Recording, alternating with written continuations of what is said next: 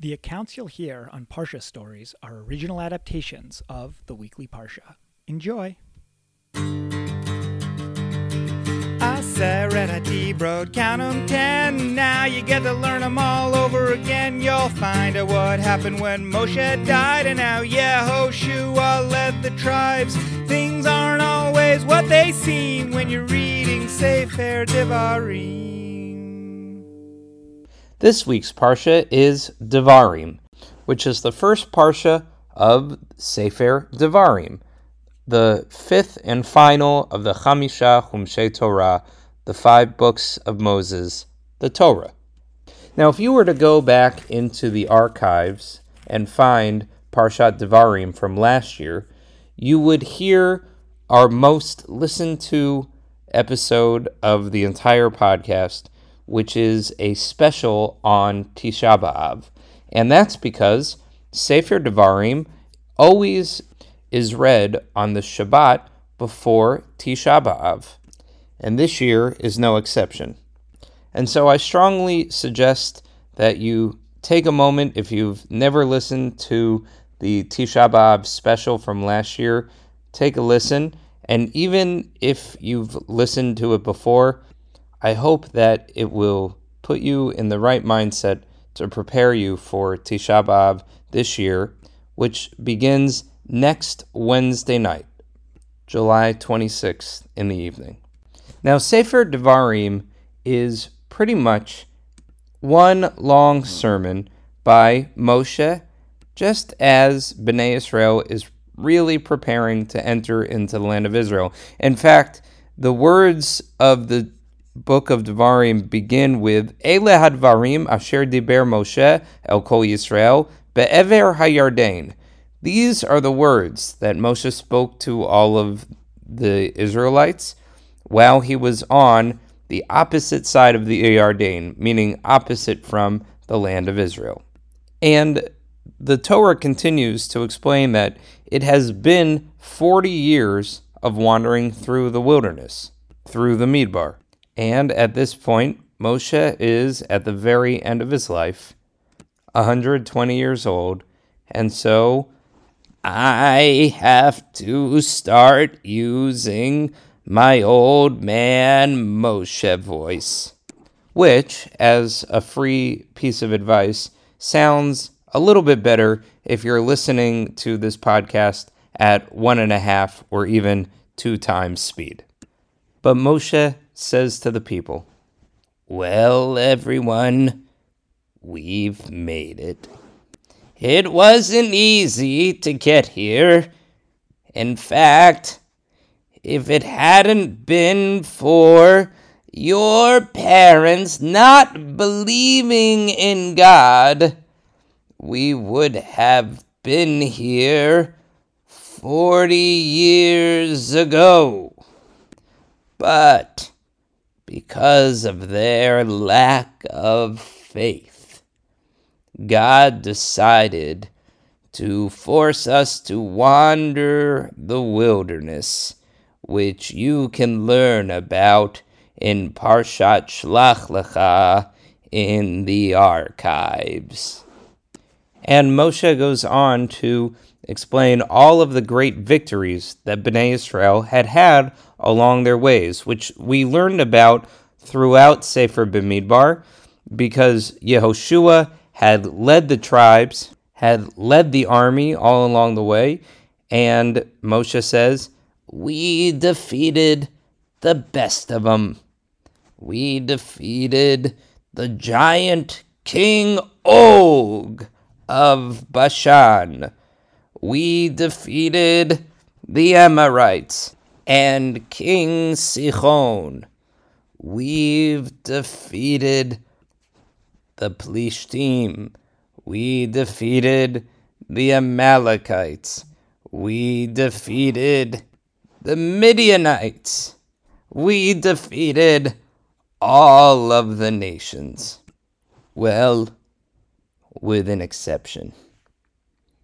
We were told by God to not fight the Edomites, the people of Edom. Yeah, why was that? Yeah, why didn't we fight the Edomites? We went through their nation. We went through their land. Well, you have to remember that the Edomites are a descendant of our great uncle Esav. And when our ancestor Yaakov had last seen Esav, they got along very nicely.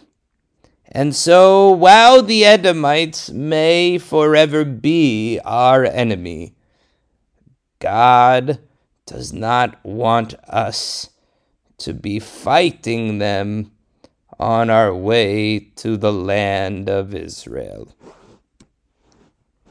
But maybe we could have beaten them and taken their land also. Hey. Remember, this is all about faith in God. God is the reason that we were able to win all of these battles, even though we were not a well-trained army. We were merely slaves. The reason that we have come this far, the reason that we were freed from Egypt, the reason that we made it through the sea, the reason that we are here is because of God. You must never forget it. For if you forget how God has helped you, well, then, I don't even want to say. Well, even though Moshe doesn't say, we find out in this week's Haftarah, which is the Haftarah that leads into Tisha B'Av every single year.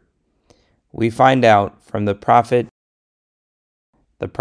Isaiah, about what happens when the Israelites stop believing in God, stop having faith in God, and stop following the Torah of God. At the beginning of the book of Yeshayahu, the prophet Yeshayahu has a chazon, has a vision, which actually leads to this week's Haftarah being called Haftarat Chazon, or this Shabbat, the Shabbat before Tisha B'Av, is called Shabbat Chazon. And the Chazon, the vision that Yeshayahu has, is as follows. God speaks to the prophet saying, I don't get it. Yeshayahu, I don't get it. I have been with these people since Bnei Israel was freed from Egypt. They've been my children, and yet they act like they don't even know me. It's one thing for the first generation of Israelites to not believe in me.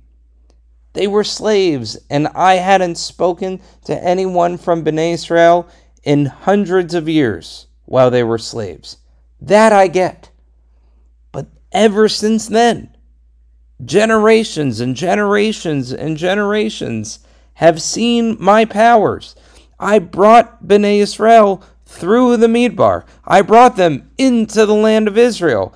I helped them establish a strong nation. I gave them the king that they wanted to have. And yet, they still act like they don't even know me, Yeshayahu. They act like I'm not their God. They act like the Torah is merely suggestion. They act like I have no say in their behavior. They are like moody teenagers or donkeys without a master. And I gotta tell you, Yeshayahu, it won't happen in your lifetime. It will happen during the time of Yirmiyahu, but I can't let all of this terrible behavior and all of this forgetting of the Torah go unpunished. I'm going to destroy Zion. I'm going to destroy Yerushalayim. I'm going to destroy the very home that was built for me, the Beit HaMikdash. It will all lie in ruin, Yeshayahu. All because my people have forgotten me. And can I tell you something, Yeshayahu? It's not even that they're not observing holidays. They actually are. It's not even that they're not making sacrifices. They actually are. They've lost complete sight of what the Torah was meant to do. Bring tikkun olam, bring justice, tzedek into the world. I don't even need sacrifices. Sacrifices are no good to me if they don't come with the goodness of chesed and love and compassion. So, Yeshayahu, spread the word, God says. It is time for Israel to hit rock bottom. And yes, I will offer comfort, but that's going to have to wait until next week's podcast Parsha. Shabbat Shalom. Have a meaningful Tisha B'Av, everyone.